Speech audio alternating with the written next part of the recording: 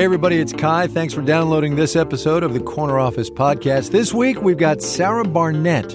She's the president of AMC Networks, also AMC Studios. It's the company behind Breaking Bad, Mad Men, The Walking Dead, and more recently, Killing Eve as well. Some of the most successful television shows in the past 10 years. She's been in the job for a little more than 1 year, so we sat down the other day to talk about what it's like to run a legacy television network in the era of streaming and her plan to tackle the competition and their very, very big checkbooks. So here it is, my conversation with Sarah Barnett. We're expecting you. Won't you have a seat? Ready to go to work? Sarah Barnett, thanks for coming to the studio. Pleasure. I'm going to start with a very subjective question, okay? How do you know when something's going to be good on TV? I guess I believe that everything in the end is subjective. I think we all back into the rationalizations, but I think everything is really... Our gut knows better than any other part of us, I think, what's good, what's right. You know, I don't think you can make anything through being too only analytical. I think that you, to quote Sheryl Sandberg, which I guess doesn't happen so much these days, you have to roll around in the data and then you almost have to forget about it. And I think that that's what I believe about the creative work that we do. There's obviously all of the business side to it, and you need to be as focused, as analytical, to pull from as many inputs, to have as many insights as you possibly can. But then I think you sort of have to forget about all of that, and you hope that it kind of synthesizes in the back of your brain somewhere. And then I think it's about having a great team who are out there turning over unlikely rocks to find new and fresh talent. And then I think it is an undeniable idea. Those ideas that you would be jealous if somebody else had. And those ideas that just create a kind of shiver. Yeah. And then there's the execution piece. So the knowing about the idea or the believing you know about an idea is just the beginning. Then there's the execution, which is every bit as sort of tortuous and exciting and rich and difficult as getting to the place of a genius concept. I saw you described as a curator. Do you buy that? I think it's a bit pretentious, but I probably fall back on it because I don't quite know what else to say. I mean, I think that my background is in marketing, and I think that I bring, without consciously doing it, a sense of brand and a sense of building something that makes sense as a cohesive whole while never, ever being rigid about what that thing you're building is. You always have to be responsive to the changing world, the changing audience, the changing culture around you, if what you're doing is going to resonate. I don't know what a better word is than curator, but I guess what I don't like about that word is it does feel elitist and it can feel pretentious and it can feel based in many of the sort of old canonical truisms, to be more pretentious, that I am not interested in repeating. Right. But yeah, I guess it is about selection, and it's about putting things together where the combination of things in itself is interesting, as well as the individual aspects of it. Let's go farther back than marketing. Your roots are at the BBC in news, right? I started out, as a production assistant on the news side in radio, so I feel at home in the studio, even though I haven't been in one for so long. Yeah, I started out working at BBC Radio 4, not dissimilar to NPR, and I loved it, absolutely loved it. You know, radio, and obviously I guess radio and podcasts are sort of the same thing. I love that people have come back to audio storytelling, audio communication, because I think that the ability to people say all sorts of things, again, sound sort of overused about, the pictures are better in radio and all those things that we all grew up hearing. But there is something about the intimacy of it, and there's something about the ability of radio to be incredibly immersive, because it worms its way immediately into the center of you and your brain. And it becomes, I think, about you connect in quite a pure way with the ideas, whatever they are, whether it's light or rich or intellectual or just stupid and entertaining. I think you just connect with it in such an immediate way. And to me, and I think for most humans, that's joyful. So do you ever look around now running a television network and being responsible for things like Killing Eve and Better Call Saul and say, wow, how did I get here? Totally. I mean, it's funny.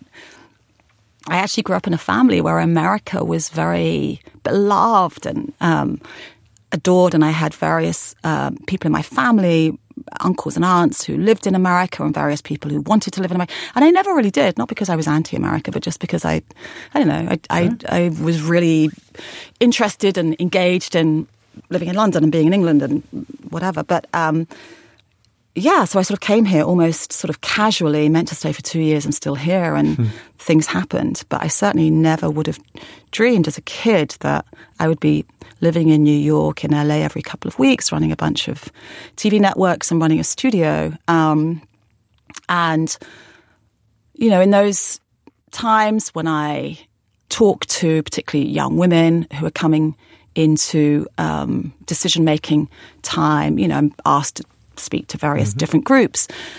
There's no real one way, I think, to talk about any kind of recipe for how to live a life. I certainly had to plot a career. For me, it was really, I think, about quelling the neurosis by being open to whatever might come along and not assuming that I knew and had an attachment to a really rigid sense of where my life might go or what my career might be, but to be truly led by what was interesting, what felt exciting. Again, I guess it's that shiver of sort of knowing when something just feels exciting. And that certainly doesn't mean that everything was a right decision or everything was always enjoyable or, you know, it's always a twisty-turny path. But, yeah, I love what I do and I feel remarkably grateful. I hear that about, you know, the twisty-turny path. But to that shiver and loving what you do and to the meat of what it is that you do. Are these interesting times to be in television, good times, or challenging times? All of the above, I mean, for sure, and lots more. I mean, it has never been more wildly thrilling. It's never been more massively anxious-making. It's never been more confounding to plot a path. But I think the only way to come at it, and I think that the remarkable nature of now, in many ways, not just in TV, in many ways, is the sort of thrill of opening yourself up to just having sea legs, just knowing that whatever might have worked previously in whatever ways you thought you knew things may not be right. And so I think that, I guess what Buddhists would call beginner's mind around anything, whether it's our politics today, whether it's what we think about how culture should be and television, I think that all you can do is find your own grounding in it. And I think there's something actually really fantastic about being reminded to do that and realizing that that's the place you have to find and come back to in order to really have any connection with something that might give you some assurance about what the next step should be. And the other thing to say, which is enormous, is surrounding yourself with people who, you know, who are brilliant and who compliment you and who make you laugh and who open your mind and who challenge you. I mean, that's crucial. It always has been, but I think more than ever. I don't want to get into the what's it like being a female executive in this economy today and all of that, because I'm sure you get... That's a whole other no, I know, weekend of discussion. And I'm sure you get those conversations all the time. But this question will be seen as gendered, and I apologize for that both to you and to the listeners, but I'm genuinely curious. You are expressing more uncertainty to me now in this interview than many a CEO have ever dared to, and I find that really interesting. Yeah. It's impossible not to have a gendered explanation, I think, there. Although I will say, you know, a couple of things. Technically, I'm not a CEO. I'm a president of various bits of my organization. The CEO of AMC Networks, who is a guy called Josh Sapin, is...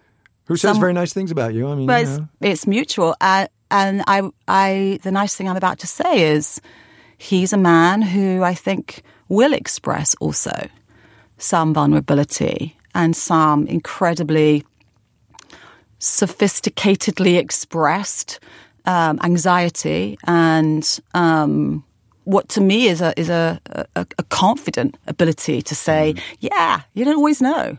You know, having said that, I would say that within his, and I hope my, expressions of doubt, I believe lies the strength to succeed. I believe that's why at AMC Networks we always have been successful. And I believe it's why at times like now when conventional wisdom might say you have to be enormous to survive, it's why I believe AMC has always come out the other side of moments of disruption stronger. I think it's because we don't follow conventional wisdom and we do chart our own course, and that is done in a way that is, I think, rich and interesting. Let me end with something you said early on about when I asked you how you know something's going to be good.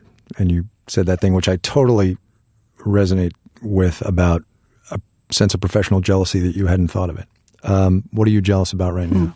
Succession.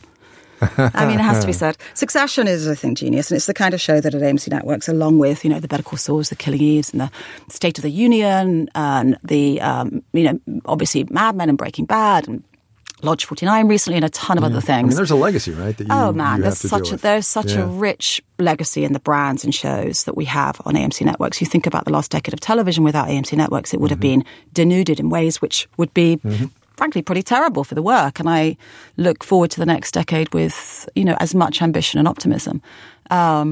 But yeah, I mean, I think that one of the things, I don't know if I'm jealous. I'm not jealous of the big checkbooks that people have. I wouldn't say that, of course, I'm sure NPR knows this well. Money can be very helpful, and we all need enough money to do what we need to do in our businesses. But I don't think that sort of unfettered resource is ever great for the creative process. And that's really interesting when streaming services are spending $1 gajillion. As you sit there nodding and pursing your lips. It sure is. Yeah. It really is interesting. And I think that massive scale and producing things on an industrial level is really interesting for the end product. And I think that a world where there are, the speculation would suggest somewhere between sort of 4 to 8 big companies, conglomerates making television with global audiences. Right. I think that risk gets squeezed out of that. I think algorithms optimize for popularity and what's already working. And I think that what I'm interested in and what my team is interested in at AMC Networks is really looking for those things that aren't already proven. Phoebe Waller-Bridge before Fleabag had launched, and Vince Gilligan before he'd showrun a show, and many, many other examples. So I'm not jealous of the big checkbooks, although I'd be foolish to say at times it wouldn't be nice to have a little more money. But really, I actually think that money can prevent people from doing the other work. And the other work is the thing in the end that is crucial. And I guess what I'm curious and fascinated about is more experimentation with the kinds of stories we tell as audiences. Habits are changing, and as people are spending less time with shows, the old days of a show getting to 5 seasons or 10 seasons seems to be something that's shifting. But I do think that there are very many different ways to play with form and format, and we're doing a lot of that at AMC Networks. I am so excited about, speaking of those shows that give you a shiver, and you would be jealous of if someone else had it. It's a show called Kevin Can F Himself. I saw that. The idea starts out, it's a classic sitcom, multicam, audience laughter. Kevin, he's a bit of a jerk, sitting in his chair. His wife, Alison, seems to be smarter, sharper than him, but she kind of indulges him, rolls her eyes, leaves the room. You pick her up the other side of the door into the kitchen. It's a single camera drama. She is mad as hell and she wants to kill Kevin. So it's sort of about the rage of the sitcom wife when she leaves the confines of the sitcom. And the show goes back and forth between the 3-camera sitcom and then Alison's life outside of that, which is the dramatic story. So they're the kinds of things that I'm really excited about developing and greenlighting and bringing to life. And I think that over the next couple of years, thinking about how our studio, our brands, our platforms and new platforms can put content in front of people that is connected to really rich brands and plays with the different ways that people are watching today. I think it's really exciting. And terrifying too? A little bit? I think you just have to kind of acknowledge that everything's terrifying and that's sort of okay. We're never going to eradicate that feeling of it might not work. And you sort of have to have a bit of that. But I've become quite used to living with it might not work and being okay with that. Sarah Barnett, she's the president of AMC Networks. Sarah, thanks a lot. Thank you. That was Sarah Barnett, president of AMC Networks, also AMC Studios. Subscribe, if you would. Leave us a review wherever you get your podcast. The Corner Office podcast is produced by Bridget Bodner. Bennett Purser did this episode. Marketplace on the Radio is produced by Nancy Fargali. Sitar Nieves is the executive director of On Demand. Deborah Clark is the senior vice president and general manager. I'm Kai Rizdal. Another episode for you coming soon.